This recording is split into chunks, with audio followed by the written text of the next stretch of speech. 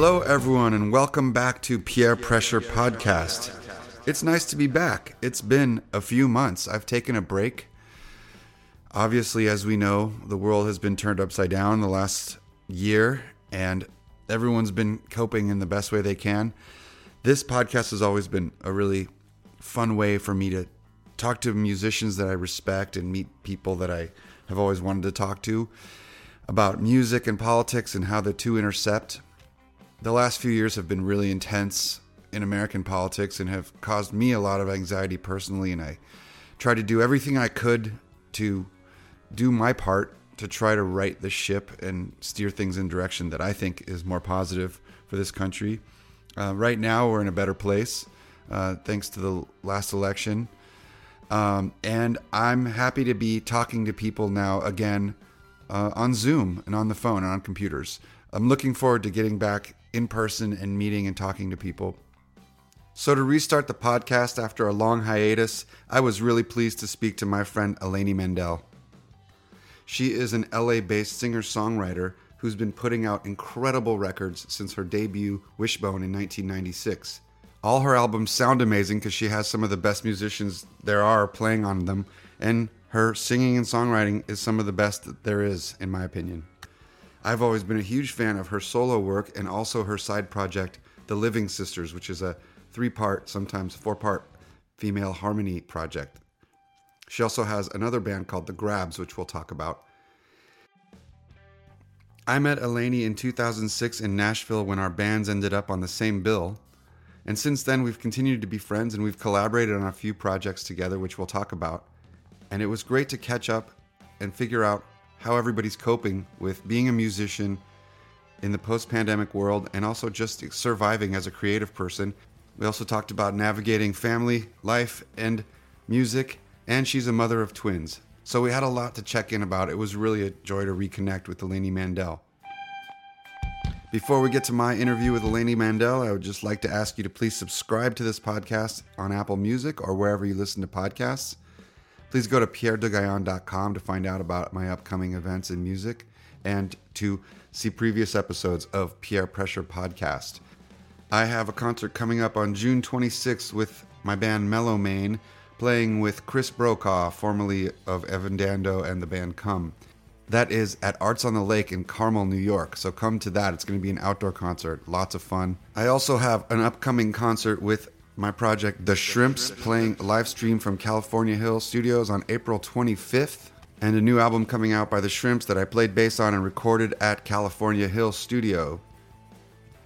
I also have a brand new top secret project called Body Kite, coming soon. New recordings from Open Kimono and a brand new album from Bad Reputation, which I'm working on now. And I'm extremely pleased to announce that Bad Reputation will be doing a live show in front of a limited audience of 12 people for their Dirty Dozen series on May 21st. Looking forward to that. Barbez is one of my favorite places on planet Earth, so I'm very, very excited that they're back in the business of putting on shows in front of human beings. I'm also composing music for Global Water Dances, which is a dance project in Putnam County. So a lot of stuff coming up. Keep in touch. Look forward to seeing you in the post-pandemic vaccinated world. Please enjoy my conversation with Eleni Mandel.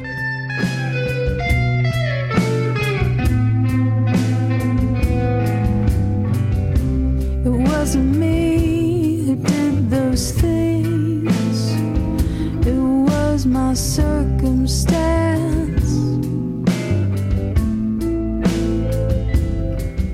If you set me free, I'll live by the beach and wash myself in the salty sea.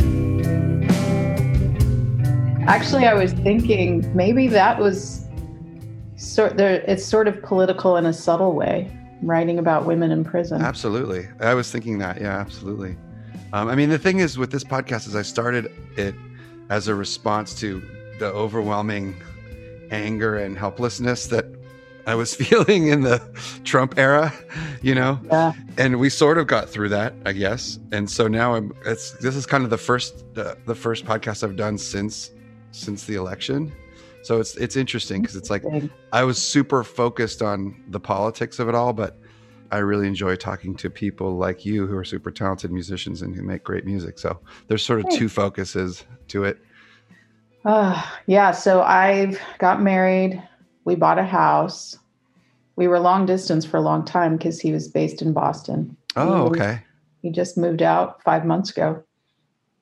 Congrats. And we bought a house in the valley. Okay. And all the years that I disdained my childhood home area. Did you grow up in the valley?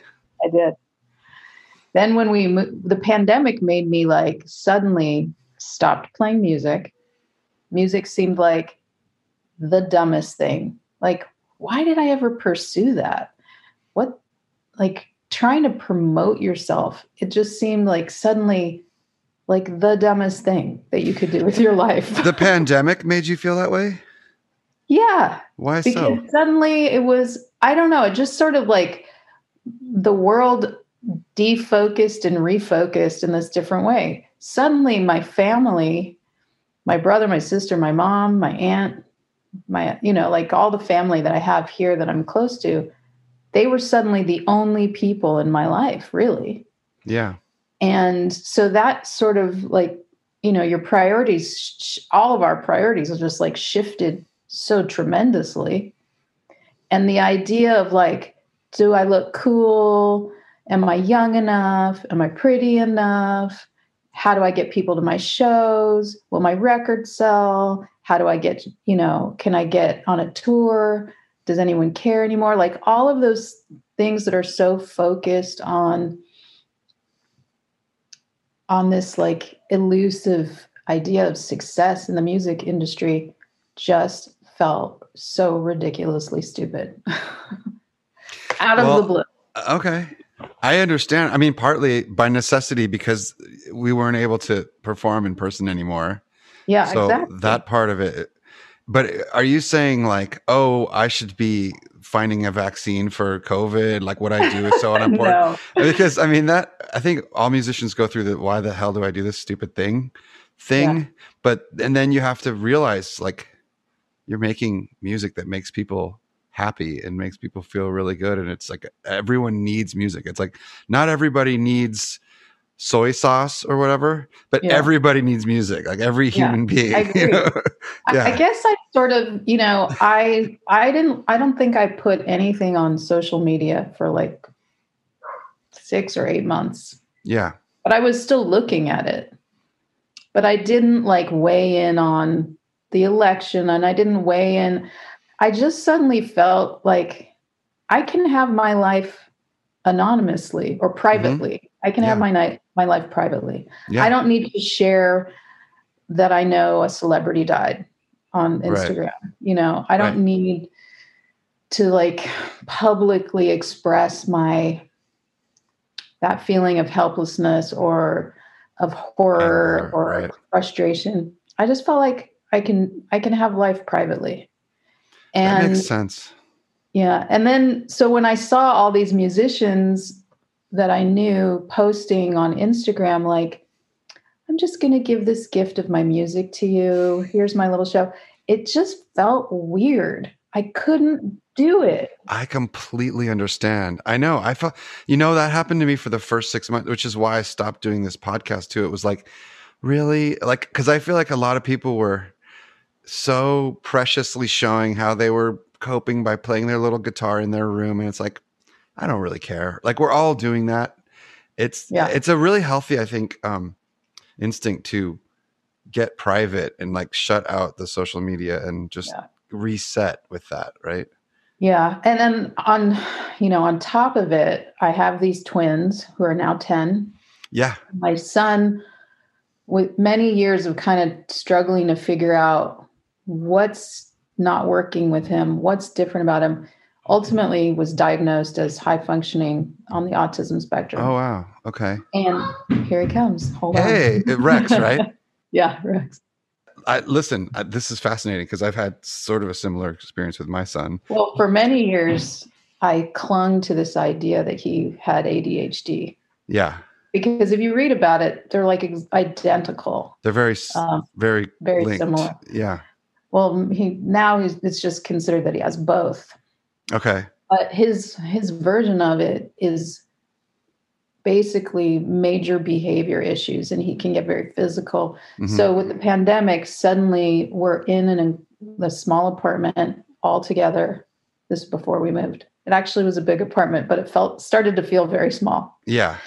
So that survival thing that happened to everybody and pushing out the outside world, and suddenly it's family, basically. There's no air on the moon, no wind, no rain, no sound, no tune, no fortune to gain. There's no fun in this town, no music or dancing, no shade trees around, no late night romancing. We're gonna go when there ain't no way to come home. But yeah, I guess having a kid with these issues, it's like your life becomes about survival Totally. and planning. You know, it's like, why I would ask myself, why am I not expressing my support for BLM, or expressing my, get out the vote, or all these things? And I think really, like, I'm in my own world of survival Mhm. that is so all consuming. There's no music. There's no watch my show on Instagram. It's just like, am I going to die because I went to Trader Joe's? Right. And I was like at Target, and can I set my son up to have a healthy future? And not just him, but my daughter as well, because she's so impacted by his issues. Sure. I understand that so well. Anyway, that's what I've been up to. And then, of course, I got a day job that I didn't want ever to have, but I like suddenly having a regular paycheck. Yeah. It's pretty transforming as well. So you became a teacher? I teach 7th grade English. Wow. That's great. Yeah, I went to grad school 4 years Good for ago. you. 5 years Amazing. ago. Yeah. I didn't want to. Being a teacher is the hardest thing in the world, because I've been forced to be a teacher to my 2 third graders for 8 months. Yeah. And it's impossible. I mean, it's so It is hard. the most complex endeavor I've ever tried to be a part of. I feel like you can never do it like being a mom, like being a dad. You can never do it in all the fantastic ways you think of in your mind. It's just too complicated. There's so many outside factors, and it's intense. So I'm teaching 7th graders who are 12 and 13. And some of them come to me reading at a 2nd grade level. Oh, wow. So, and I'm like, I don't even know where to begin with this. Yeah. Yeah. Wow. It's just what a crazy time. But, we also, I feel like, incredibly, like, I don't know how to say this without sounding like totally insensitive, but in some ways we have gotten a lot out of this strange time. I get that. It forced me out of the apartment, the 1-bedroom apartment the 3 of us lived in. It forced me to make this geographical change that's improved our quality of life. And I don't know, just a lot of things kind of got better for us in many ways. Yeah, I get that. I think that's something that's okay to take away from this pandemic, is that, like, it reset people in a better way in a lot of ways. If you made it, I mean, if you didn't get super sick or die, or, it was hairy, and a lot of people weren't so lucky, but there are some great things to take away from it, for sure. I do think that, like, resetting and just suddenly having a quieter life, not feeling like you needed to be anywhere. I know. It's almost scary think of giving that up. Oh my God. I don't know how we'll go back. I know. I'm vaccinated. My wife and I are. So now we're like kind of ready to Yeah, I do am it. too. You are good. Yeah, because you're a teacher. That's good. I actually got vaccinated before they opened it up for teachers because of Rex having autism. Oh, okay. Because it's complicated, but Okay. Well, I want to talk to you about music too. I mean, I know you're going to get back to it. Parenting is great. And I could talk about it. I mean, we have such similar things going on with the twins. I know. And school, homeschool and all that, homeschooling. But and do you love that you moved out of the city? Oh my God, so happy. I mean, we moved out. Exactly what I did. Oh yeah. I mean, we moved 5 years ago and never looked back, and I could not be happier. I love it. My God. Yeah, the pictures I've seen of the forest and frozen ponds, it's pretty idyllic. It's pretty nice. My God, the suburbs are pretty great too. The suburbs, yeah. Yeah, my kids just ride bikes around, That's fantastic. Lovely. So you're like in the suburbs. What town are you in? Van Nuys. Van Nuys. Van Nuys. That's great. I mean, listen, it's good. It's good. But so the last album you released was like a year ago, right? Wake Up Again? I guess it's 2 years ago because last year was the pandemic. So it was before the pandemic that you released it. Yeah. Yeah, 2 years ago. So let's talk about it because it's really beautiful. And thank you. I heard the story about you teaching at women's prison. Yeah. So I'd love to hear more about that. And the Jail Guitar Doors is the name of the organization. Yeah, that was the organization that was Billy Bragg. Billy Bragg, and I didn't know him, but the other guy, Wayne Kramer. Thank you. Oh my God. It's okay. I have nothing left. It's crazy. I got your back. I've got notes. Yeah. I've got notes. I was at a party and a friend of mine, I overheard him talking. Isn't that funny? I was at a party. I know. Days. What's that? What's a party? There were people there? Yeah. You could hear them talking through their masks. Oh, they weren't wearing masks. Yeah. What? I know, weird. I heard him talking about having done like a one-off with Wayne at the men's jail downtown. And Wayne was in the MC5. He's like one of the main dudes of the MC5, right? Yeah. Yeah. So my ears perked up and I was like, I want to do that. So my mother's father was a felon. Okay.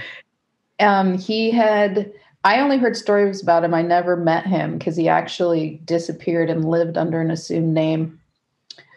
We found out after he died. This is after he went to jail, I guess, right?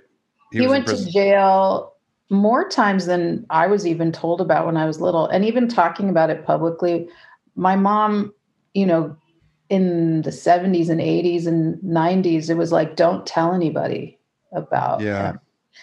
There was a lot of shame of it, but I was just fascinated.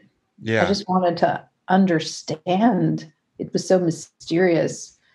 So anyway, I had an interest in criminal justice. I had an interest or like fascination or curiosity about how does somebody get to that place?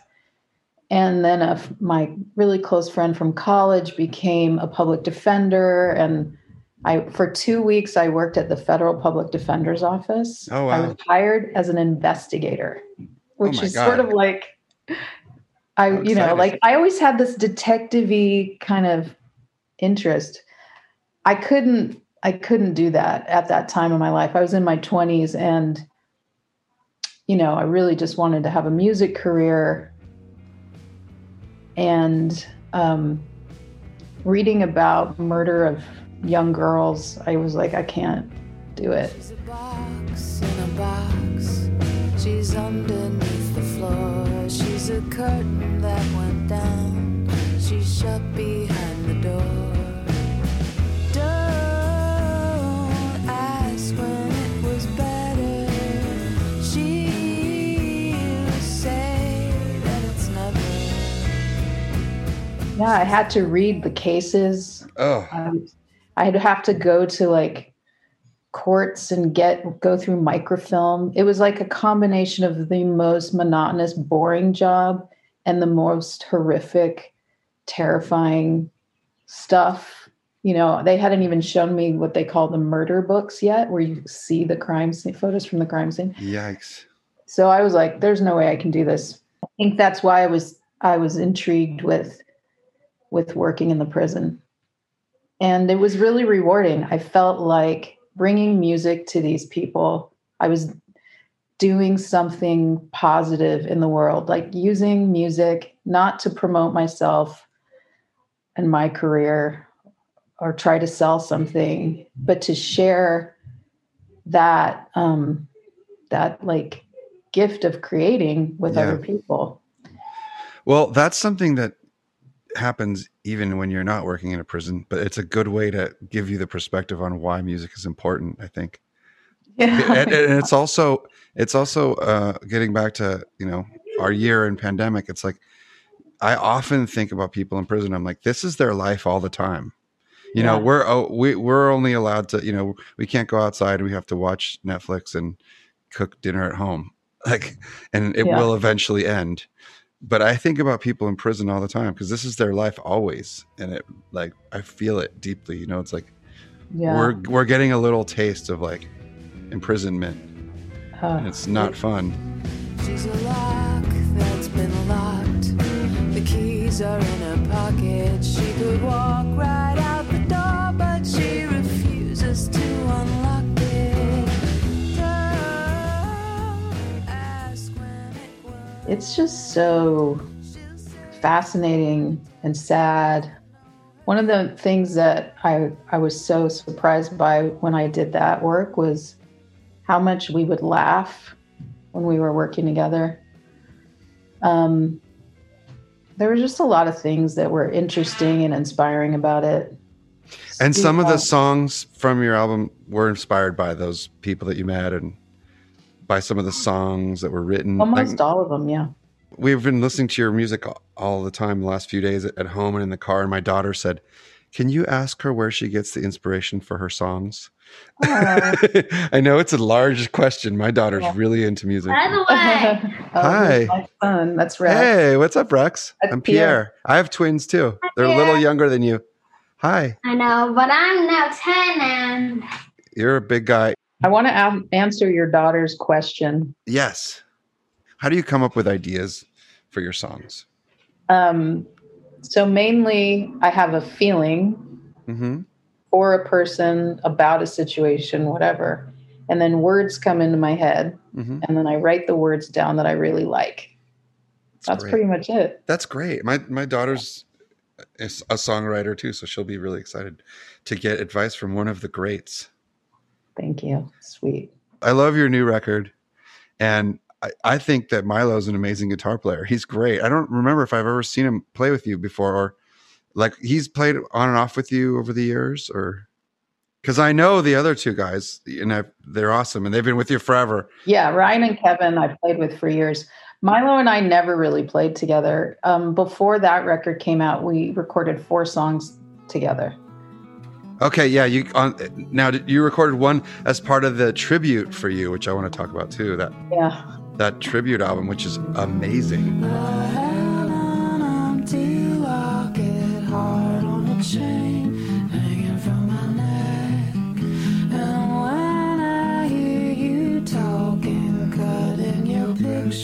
Perfectly fit.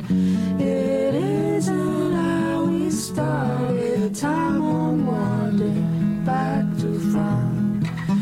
But I can't remember any other way I ever felt. I mean, there's so many great people on that. It's outrageous. It's so cool. It's so weird. I remember like when Anara said that she wanted to do that. Of course I was extremely flattered, but simultaneously felt really embarrassed and insecure. Well, you shouldn't be embarrassed. This is the record called Unsung Heroes. Unsung Heroes, and it's a tribute to Eleni Mandel, one of the world's great songwriters. Thanks. And there's all these crazy heavy hitters on it, like, Jackson Browne and Van Dyke Parks and on and on and on. I know, but it's so awesome, I don't Michael know, Andrews. Yeah. And Harper Simon, who I didn't know, I'd like heard his name, but I went and checked it out, and he's great. I mean, everybody Yeah, on there is great. There were a ton of people who I admire, but one person, and I won't say which one, when we were sound checking for the show that we did. So we first did a show, and then we either did another show or it was then people recording it. Anara wanted to do, and it was all for charity. It wasn't like for the Plastic Pollution Coalition. Yeah, she was partnered with. So it was her idea, the whole thing. She's like, I want to make this album. Or first it was like, let's do a concert of all your songs. Yeah. And then the concert went well. And then, so it was all Anara. She was doing this. Yeah. But at the sound check for that show, because it's not like people are calling you up and saying, I've always loved this song of yours and I want to record it. Mm-hmm. It's more like they have to go through your catalog and choose something. And I felt like really self-conscious about that. Oh no, they're going to hate it, or they're going to think it's bad, or they're going to think it's dumb. Well, why would they think that if they're already on board for doing the show? If they think that, they're probably not going to do the show. I have no idea. And I'm an insecure person. I'm just an insecure person. But then at the sound check that day, one of those people came up to me and said, plagiarize much? What? Yeah. What? I'm not going to tell you. Yeah. So there was that there's a cattiness. Backhanded kind of, cutting you down, taking you down a notch vibe. Damn. And wait.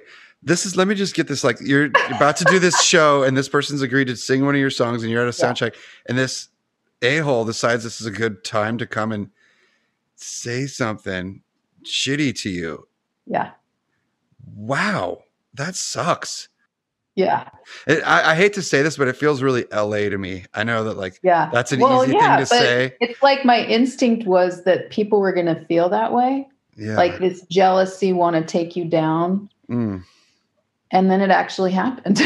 Well, anyway, that was the bad part of it. But then the good thing was all these other artists who were loving your music and making it and doing these really cool versions of it. Yeah. Actually, my favorite song that was recorded, my friend Alex Lilly did. I always knew someday I'd hardly recognize your face. You'd barely recognize my name. Now we're strangers. Ooh. And just like that you'd see, it wasn't meant to be. Not even close to me. Now we're strangers. Ooh. Alex Lilly did Now We're Strangers, which was not from one of my records that I really ever played those songs that much. Like you make some stuff and the song's in your life for a year and then you never played again. Yeah. So that was one of those, but I really love how she recorded it. When you listen to the Unsung Heroes and you hear all those people, that collection of songs, it's like you can make your songs sound good and you always do, but when you hear it, just how strong the songs are on their own when they're sent out to all these incredible and different performers to be redone. It's cool. Should be proud. Yeah, it's cool. It still kind of embarrasses me though. Oh, Eleni. Oh, it's probably just because I'm Jewish. You got to have that guilt or something's got to be wrong, right? Yeah, exactly. Still have to figure out where to hide. I don't know where, I don't know when. We'll call each other friend, but I won't miss you until then. Now we're strangers. Ooh. And I read that she was in the Living Sisters, but there was a fourth sister. Yeah, the first record was just the three girls, and then she joined. She joined because Anara was pregnant and couldn't do some stuff with us, so Alex filled in, and then we just loved Alex and didn't want her to go. Is she on the Christmas album? She is, yeah. I love that album so much. It's She's so the one who awesome. wrote Skip the Sugar, which I think is probably one of the best songs on there. It's so funny. There's so many good songs, and I just got it for this Christmas because I didn't even know. Because like I love the Living Sisters, the first album. I just play it and play it and play it and play it. Nice. And then I didn't know about this Christmas album. Ordered it, and it came in time for Christmas, and we played it Aw. constantly. It's so Yay. good. I love it. I like how it's kind of irreverent about Christmas. Well, it's a healthy mix. Well, I felt it was my duty to throw in a Hanukkah song or two. It's great. Grew up on a farm somewhere with Christmas ham, Midwestern fare. But this year, let me take you, please, for Chinese food on Christmas Eve. I love Milo's guitar tone. Like there's this crazy thing going on with his guitar where it's coming from two different places at once on the record, the new record. It's like, I don't know how it was recorded, but this is just kind of a nerdy guitar thing, but I love the tone that he got in the crazy reverb where it's coming from two very separate places. I love it. Yeah, So he it's could tell you. I have no idea. But he is an insane guitar player. And he practices, not an exaggeration, like 5 hours a day. Maybe more. Wow. That's just it's like guitar. That's He went to amazing. Berklee School of Music. Okay. That makes And sense. he has, he makes his own song records and everything. But I have such a different relationship to music. I don't practice. You've been writing songs for 30 years and you've written, I don't know, probably 100, 200 songs or something. Have you ever counted? idea. And it's like, you're so prolific. And I think practicing the guitar is a different thing than practicing songwriting, like just being Yeah, it's true. open to songwriting.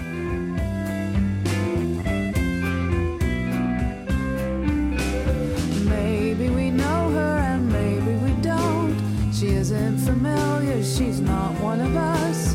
Seems to be lost like she's wandered from home. Just her soul. I mean, I play guitar as a way to write songs and sing. Right. I don't play to be a guitar player. What comes first, the lyrics or the music? I mean, almost always lyrics, but sometimes music. I'd say I'll get an idea from a word or a phrase or feeling, and then maybe I'll write the word down, and then the song will come with music and words together. And sometimes it'll be more lyrics and then kind of shaping them for a song. So I guess I'd say most of all comes together, but it's always inspired by words. I love words. Yeah. That's what I tell my students all the time. Yeah. I just love words. The New York Times just had an article like pop music has changed. Has it? The chorus is gone or something. Right. I was like, this would me, Milo was like, did you read that? I'm like, this means nothing to me. I'm not in that business. You're still a person who makes songs that have parts and have choruses and I just, when I taught, I also taught songwriting at this for-profit college called LA College of Music. Mm. So I was doing the prison, I was teaching at Cal Poly Pomona, and then also at this music school. Great. And the LA College of Music for-profit school is all about pop music, how to mold these kids into having careers in pop music. So I was like giving some private lessons, and students would come in and say like, pre-chorus. I'm like, what's that?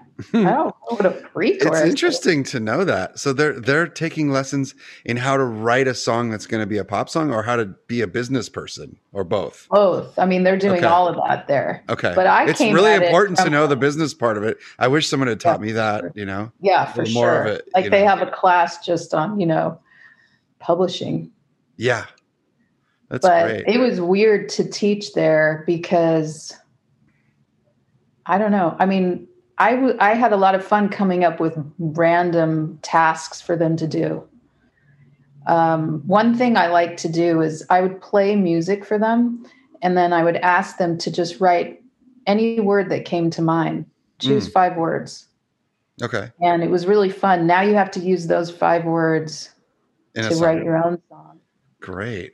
You have 20 minutes or something. That's I was great. like, I would like laugh and tell my friends, like, you're not going to believe this crazy thing I made them do. But sometimes great. I'd play the music, like I played Tangled Up in Blue. And this one girl said, that's not really a song. And I was like, probably shouldn't say that out loud. Why did she think that? Because it's so long and Because it repetitive. didn't have a pre-chorus and it didn't have, you know. Yeah, it's super interesting, the idea of a song. I mean, you can take it so far. Like you can say, like, is hip hop? Are there songs in hip hop? I love hip hop, but like, are those songs? I wouldn't call them songs, but that's okay. I mean, I'll listen to it and love the shit out of it, you know. So what's a song? And like, I've asked people this, like on this podcast, what's a song? And I think people avoid it because they're like, who cares? If you like it and you listen to it, and what does it matter what it's called? Song? Yeah. Music with words and melody. It's interesting because on the other hand, you've spent 30 years, like, or I don't know how many years, 12 years since you were a teenager, perfecting this craft that's really interesting and, you know, it's hard really to do. fun. I Yeah, it's actually fun. finally started playing music again. That whole like spiel at the beginning, I stopped. I did stop. And then one day I started again. Of course you did. I would be like, I mean, come on. What are you going to do? Just not play anymore because you're mad at COVID? I mean, I know a lot of people, I'm not trying to pick on you, but we're all feeling that way. We're like, what the hell is going on? No one can do concerts anymore, blah, blah, blah. I've done a bunch of Zoom concerts and they're so sad. They're kind of like, you play and you're done and then nothing, you know. It's so weird, but I've had some live shows like that, but it's true. Right. True. There's so many parts of creating music. You know, it starts with your own self, your like satisfaction, excitement, hopefulness when you write that song that you feel is good. Yeah. And then for me, the next thing is, I want to collaborate. I want a bass player. I want another person to like feel it with me. Yeah. And then you record it. So there's like all of those steps. And then ultimately the thing that I feel is most important and the best feeling besides that initial, I don't know, maybe you can't have a best feeling because they all feel, you know, it's all so good, but sharing it with an audience, like, I just love performing. And yeah, COVID. Sharing it with an audience is so much fun. Well, we'll get back to that, you know, we will. But it's also really exciting when you first hear a song that you recorded and you're the first person to hear it. And you're like, this is my favorite. You get to I think the goal is to make your favorite song so you can hear it. At least for that moment, like the first time you hear it or record it or one of the, you know, mixes, you hear the first mix, you're like, oh, this is awesome. I mean, the only bad part, I guess, about creating music and sharing it or whatever, I feel like the only bad part is when you're trying to sell it. Exactly. It's like you're climbing this beautiful hill and it feels so good. And then you get to the promotion and selling and then it's poof. Totally. I mean, I don't live off my music. I've given up on that. And so I feel like I'm kind of lucky that I don't have to worry about that because oh my God, I feel the same way. You know, it's like, I'm going to keep making it and people will keep listening to it and you'll get an email or you'll get a thing every once in a while with someone saying, I love this so much and this is making my day. And that feels great. You know, you're like, I did that. Well, it is amazing to be released from that thing. You think you want it so badly to just have a career in music. Yeah. And then when you get released from it, it's a relief in a way. Yeah. It is because you're not going to stop making it or making it any worse or not taking it as seriously. you just have the freedom to not stress about the selling part. Yeah, exactly. You, like a few years ago, you changed from like playing your little acoustic guitar all the time and you got like a big electric guitar, like a hollow body. Are you writing on, how does that change how you write? Like what guitar you're? I never write on I don't think I ever write on electric guitar. Oh, you don't? Maybe you never do? Okay. I don't think so. I rarely play my electric guitars. I have two. One that was my first guitar from when I was 16, my 16th birthday present. My ES335. Oh, you have an ES335. Nice. It's really sad. It just stays in the closet. That's a sweet guitar. It's a vintage guitar at this point. Yeah, it's probably really. Milo played it a couple of times on the record. Nice. If I remember correctly. I don't know. It's fun to play it. One of my favorite pictures of me performing is with that guitar. I just felt just like so strong. So I see that picture and I'm like, yeah, I'm tough. That's why they call it an axe. Exactly.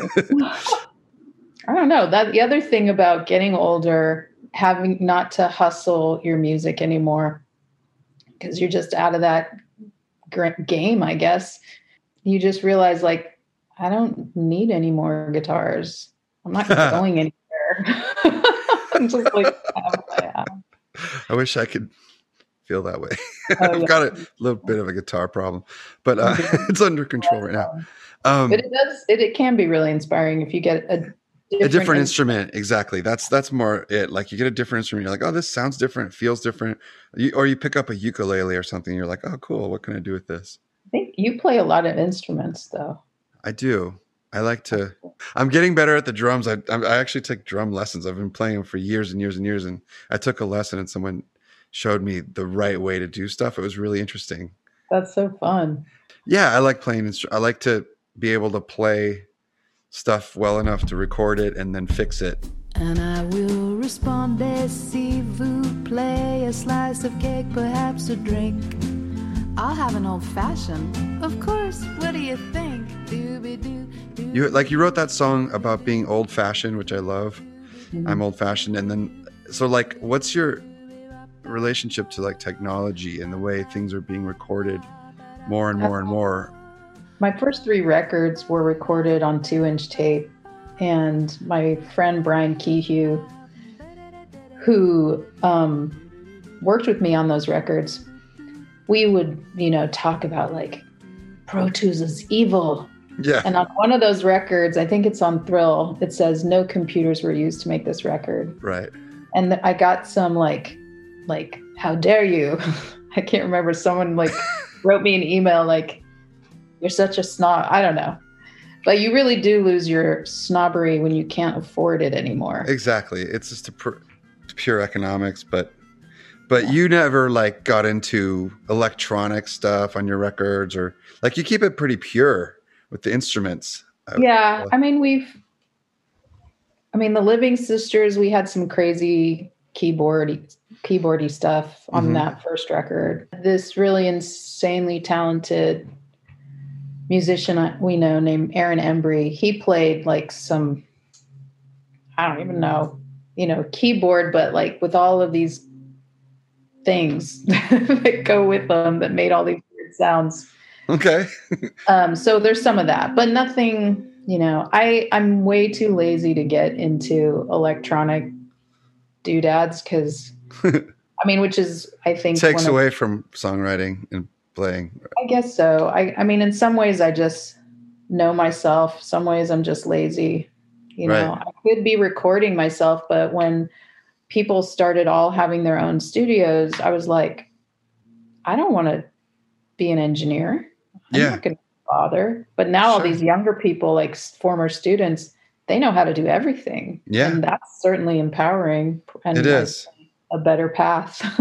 It's a nice path to have if you can do it, because it definitely takes out the middleman. But I feel like it also takes away from just creating sometimes, because there's too much to learn all the time.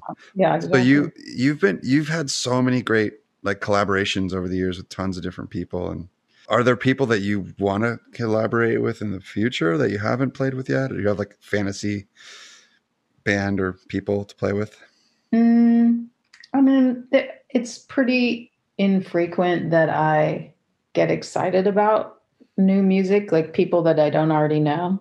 Right. I feel like I'm very stuck in time or something.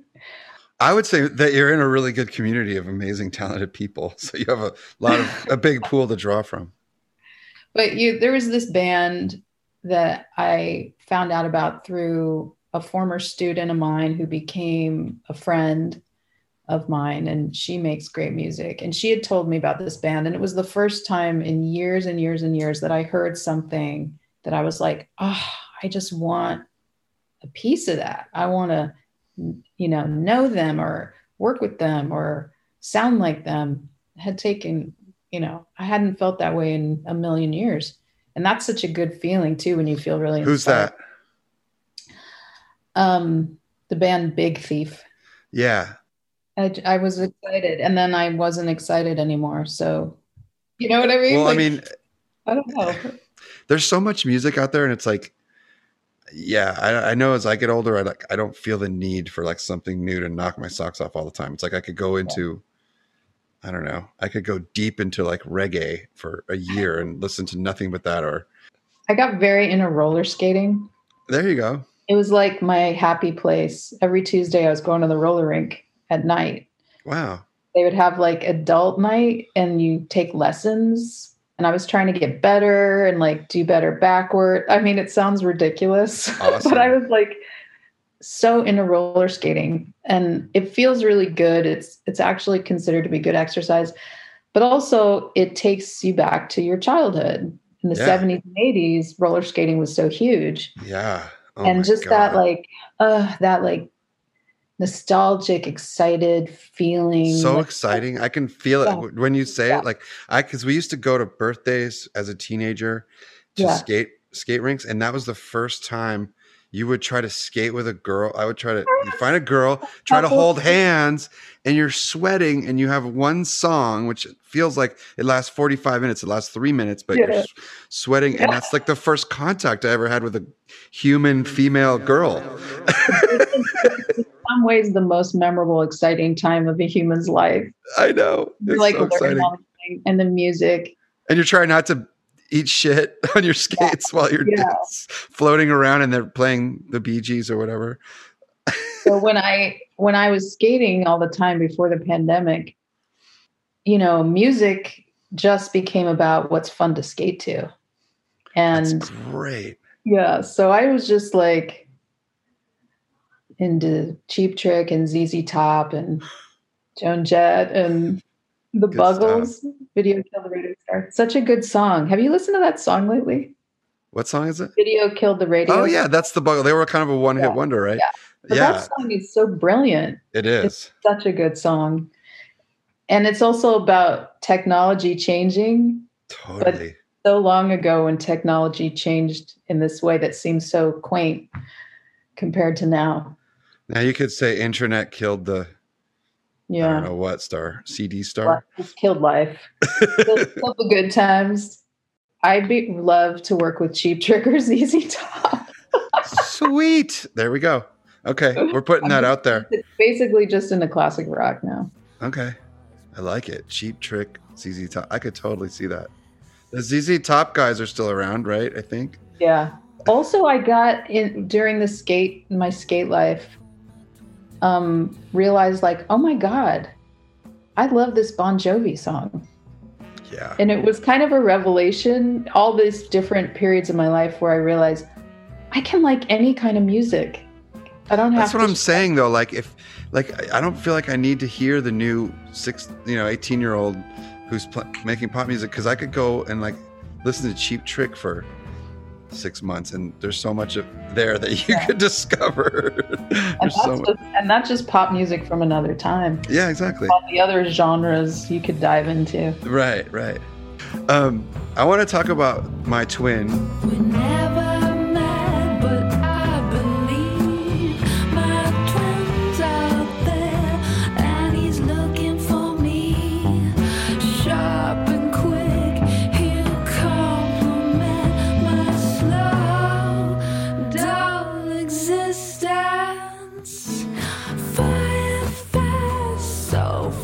fast it burns, swallowing everything. A furious system was my twin among the lost, desperately breathing water from the faucet.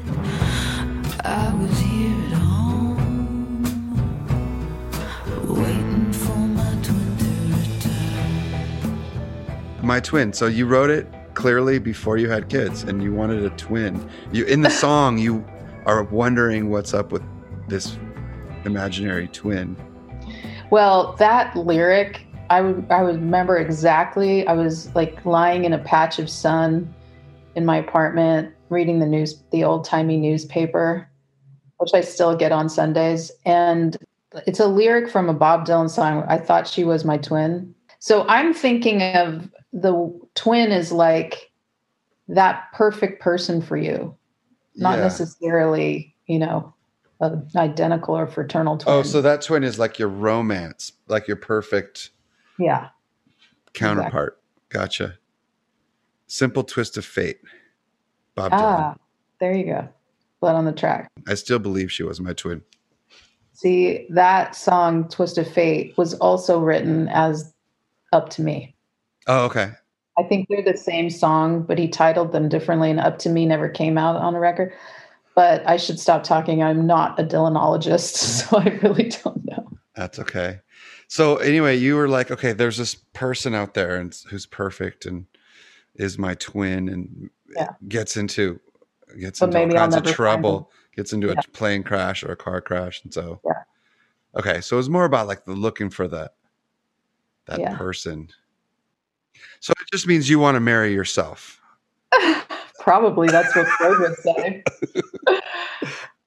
The perfect person is you. So my songs are about looking for love and feeling lonely. Yeah. And then after I had my kids, I didn't feel that way anymore.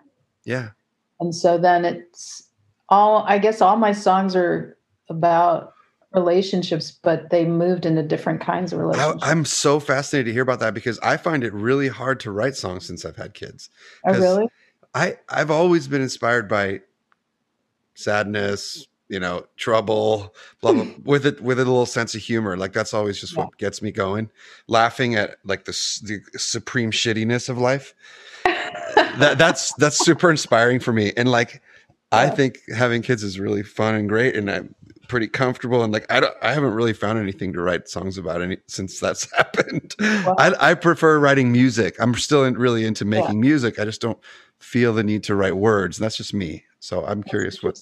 Yeah. Well, I just wrote a song about my daughter called Lemon Tree, because we have a lemon tree, and I'm always trying to think of ways to get them out of the house and off screens. And we had to trim all the dead wood, the branches from the lemon tree.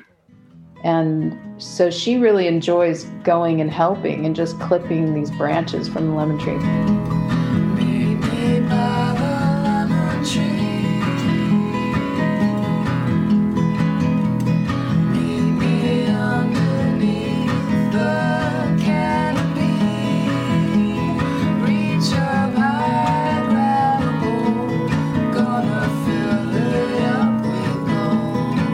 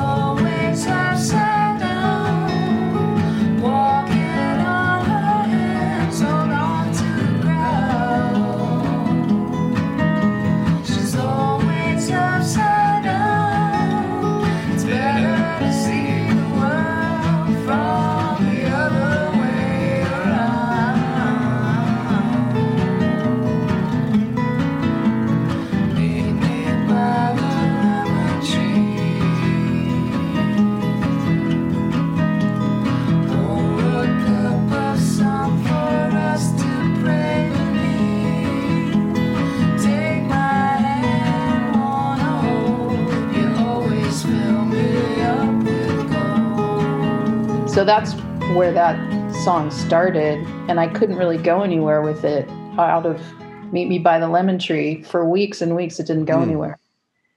And then it finally did, and it's sort of like a portrait of her in a way.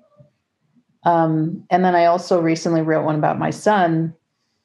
He was kind of we were in like a 6 to 7, 8 week crisis because his medication was changed, seemed great. And then suddenly we're in like a dangerous, really tough situation. And so I'm not a stoner at all, but a friend of mine had given me butter he'd made with marijuana. Yeah. And it was in the freezer. And there was an incident with my son that was so painful and traumatic and sad. And as I was kind of working through it with my son, I said to Milo, could you get me some butter? Because I was thinking I'm going to need some assistance going to sleep or calming down. And he put it on a spoon, like different little size pieces. By the time I got to it, they'd melted together. And I took all of it. Oh. So then 2 hours later, I was like, extremely high. Something's wrong. Yeah. Uh-oh. And I just went on this psychedelic roller coaster ride, processing what had just happened with my son. And in the middle of like sobbing, I said, I'm just trying to remember how to save you. Oh. And that became a song. That's beautiful. Thanks. My drug note. That's great. My point is just that. Your point is you're now a marijuana activist. Yeah, that's where I want to get political. Yeah. I think it's legal in California, isn't it? Yeah, it's legal. Yeah. You're good. I guess my point is just that, like, I do write. I don't know. I feel like writing songs is sort of about observing and listening to the world. Absolutely. And so I'm observing and watching my children, and that's. I'm so excited to hear what you come up with, and I'll probably be. I've always been inspired by your songwriting, so when I hear your record with your songs about your children, I'll just try to write some that are. I'll just tell you this: it's not a promotional. It's not, it's not promotional gold to be like, this one's about my child. Nobody cares. I know, exactly. They don't want to hear about it. That's what if you want to bore your friends about your kids, that's what Instagram is for. Yeah. If you want to sell a song that you wrote about your kids, tell the world it's a song about a sexual encounter, and then maybe it'll sell. Yeah. When I went on tour saying like, I'm a single mother by choice. I use, sperm donor to have my children. Not a selling point. Really? For what? Tickets or for what? I was so like happy for the first time, really, I think in my life. I was so happy and excited. I was like riding this oxytocin wave of good feeling becoming a mom. Yeah. And it's just not sexy. And I guess the music industry is really about, it's always about sexy, at least if you're a female. I'm still like so taken aback. All the Me Too and this and that of all these girls, the way they present themselves, these singers, as like, I'm so sexy. Yeah. Like, I'm just a baby girl. Like, oh. And so anyway. I don't know. I think there's a lot of great grown-up music by women that's awesome and wonderful and isn't just about them being sexy. I mean, I think here's the thing though, if you think about your favorite, there's always like a little bit of attraction that goes into someone being into a musician. Like, it is sexy, even if you're writing songs about I don't know, being a musician is cool. Like, if you're doing it well, anything you're doing, you watch someone who's the best pole vaulter or whatever, it's awesome. There's something sexy about that. I don't know. No, it's true. You're right. I'm just saying, if you're gonna write songs about your kids, just don't. If you want it to get publicity or sell records, you don't tell anybody. Put my baby to bed. Don't hesitate. Turn back the covers, shut the lights, pull down the shade. I'm halfway there, so tell him this. I cannot wait the sweet embrace, my baby's kiss. Whoa, whoa, whoa, don't make me. Do your kids listen to your music? Do they like your music? On my dad's birthday, he passed away a couple years ago. So on his birthday this year, my mom had us all over to the backyard with masks on. Because she and my aunt are now vaccinated to celebrate his birthday. So I just decided that Milo and I would play one song. I was like, here's a little entertainment pop. And we played Lemon Tree because Milo and I are sort of doing these songs as a side project that Fantastic. he and I will do the stuff together. Cool. And my daughter was kind of like watching from behind this tree, but I could see her face. And I saw her singing along. So they basically have no interest in what I do musically. But then when I hear them singing along, or, like... that it's in there. Like it's in there somewhere, yeah. That's and actually sweet. recently they've started saying, like, we miss it when you weren't teaching, when you were just a musician, when we could travel, when we were going places all the time. Because I used to take them on tour. That's an amazing experience for them to go on tour like that and go see you. I mean, it's kind of sad because they just don't remember so much of it. Well, maybe it'll happen again. It's in there somewhere. Yeah. I'm the opposite of a perfectionist. Like, it's good enough. I love your process. Like with the one experience I had recording with you, like I love how relaxed you were, but also you have just amazing people just taking care of business all around you. So it's pretty cool. Yeah. It's partly why I love collaborating. Everybody brings something different. I don't know. I just love that feeling like we're doing this together. We're making something. We're experiencing something.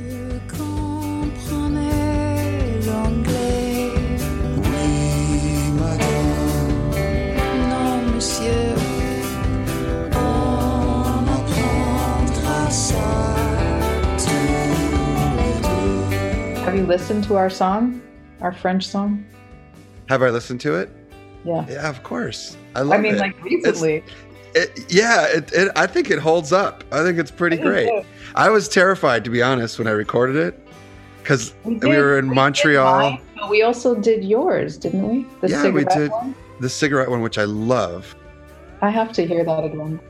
But Français, hein? French one. Is that the? That's the one where we both sang. Yeah, that's what it's your song. I don't even freaking remember. It's called Français 1. Est-ce que vous comprenez l'anglais? Yeah. Est-ce que vous comprenez le français? Yeah. That's Français 1. And then the one you sang on, the Mellow song is called Je suis une allumette.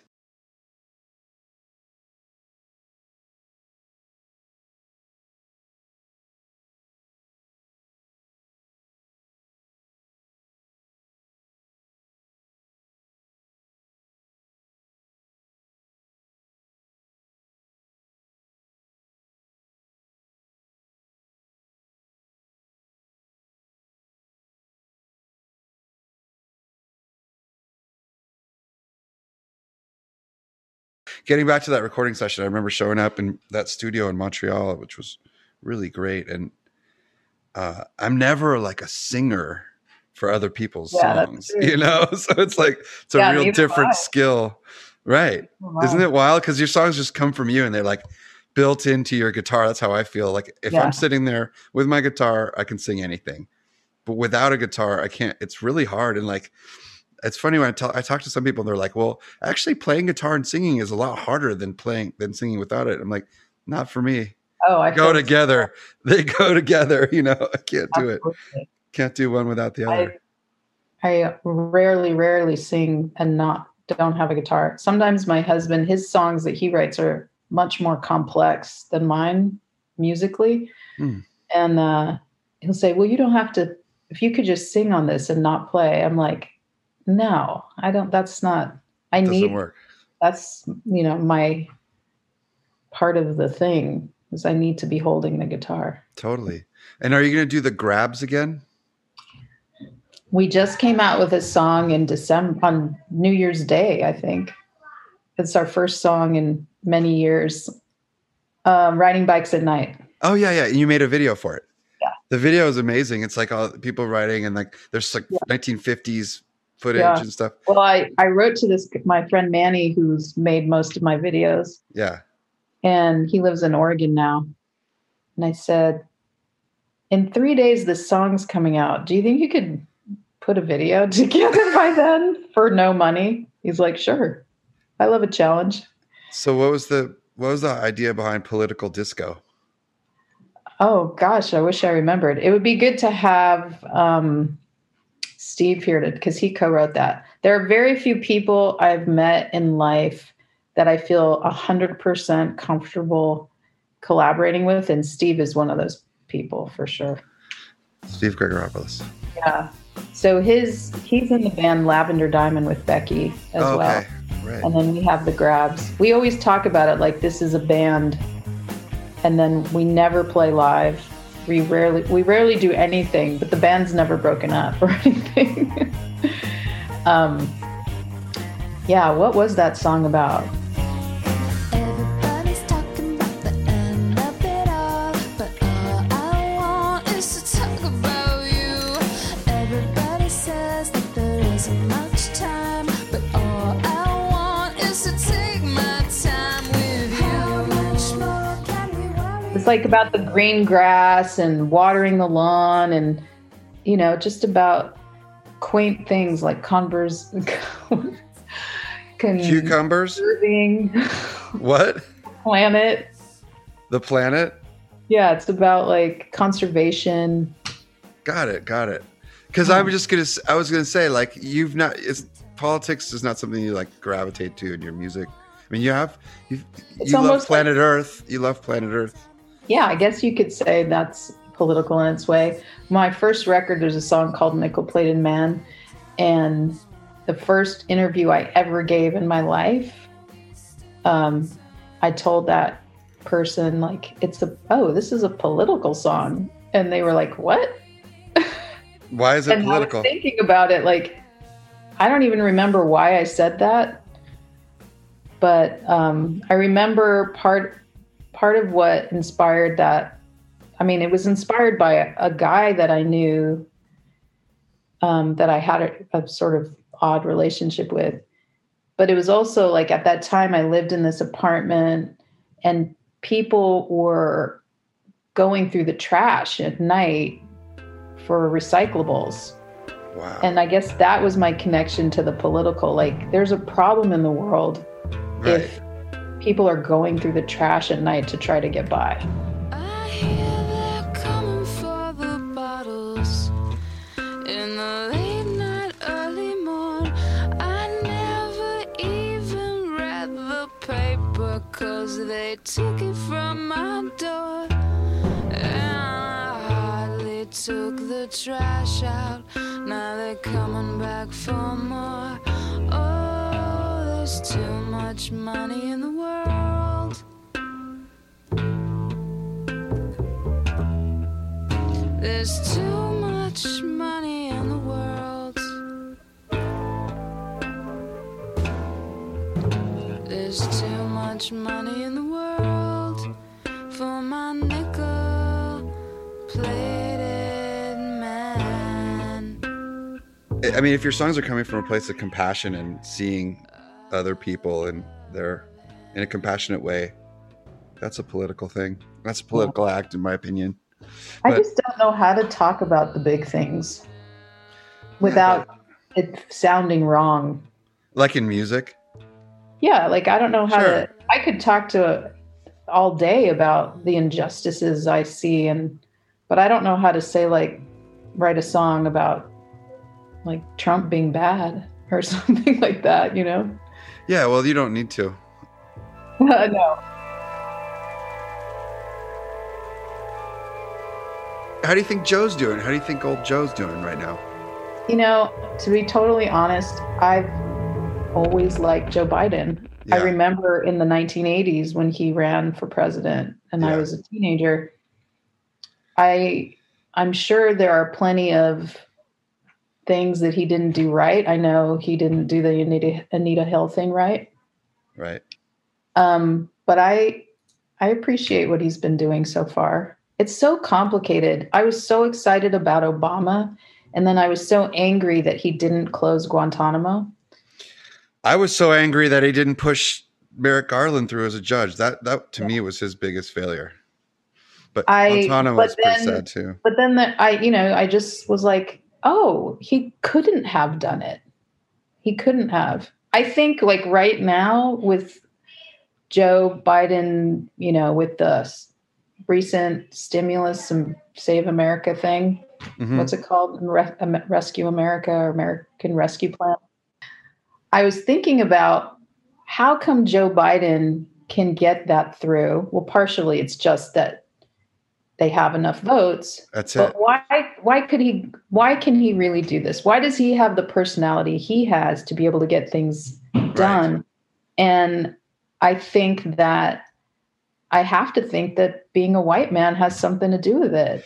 Being a white man has something to do with it because Obama was really, really careful. But I also think that at this point, we understand that the Republican Party is a party of crazy racist murderers who want to take the Capitol by force. And so like once that's what you're up to and like Mitch McConnell won't even do anything about it, then you're like, okay, we're not collaborating with you. We're done. Like this party's done. They have no more credibility. Zero. You know? Did you hear about the guy, Lou Gohmert or something, who voted against honoring the police officers who were killed? He voted against it? Yeah. And then he then floated his own idea, his own bill, where he doesn't say he honors them and just says they were police officers who were killed in January. Two faces, two faces, two faces. So, are we going to hear this new Milo and Eleni album sometime? I hope so. Does it have a name? Yeah, we're calling ourselves Teardrop Ghost. Sweet. That's nice. A dirty old beach glass. Sometimes sometimes my life as a musician feels like a dream. I know what you mean. I know.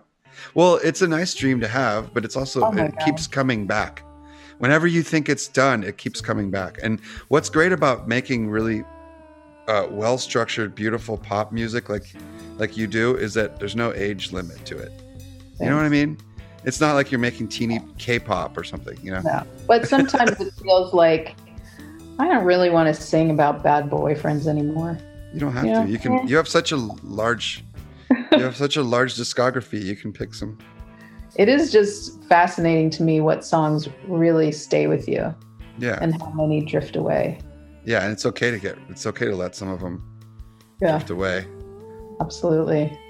Some of them, sometimes someone will write to me and be like, "Oh, will you play this song?" Hell no. Please forget I ever wrote that. I mean, do you have any songs that you've recorded and never played live?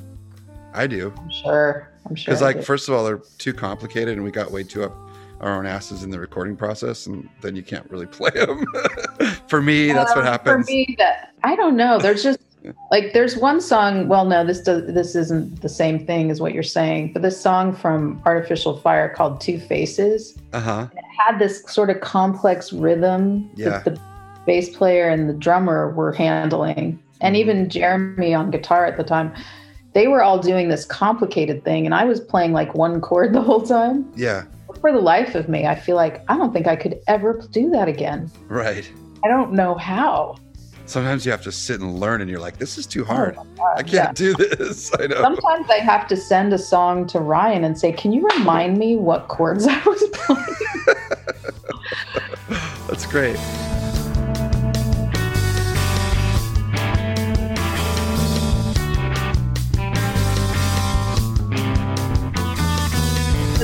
You know, when I thought everything I did was so important, I kept better records. And now I just am like, huh?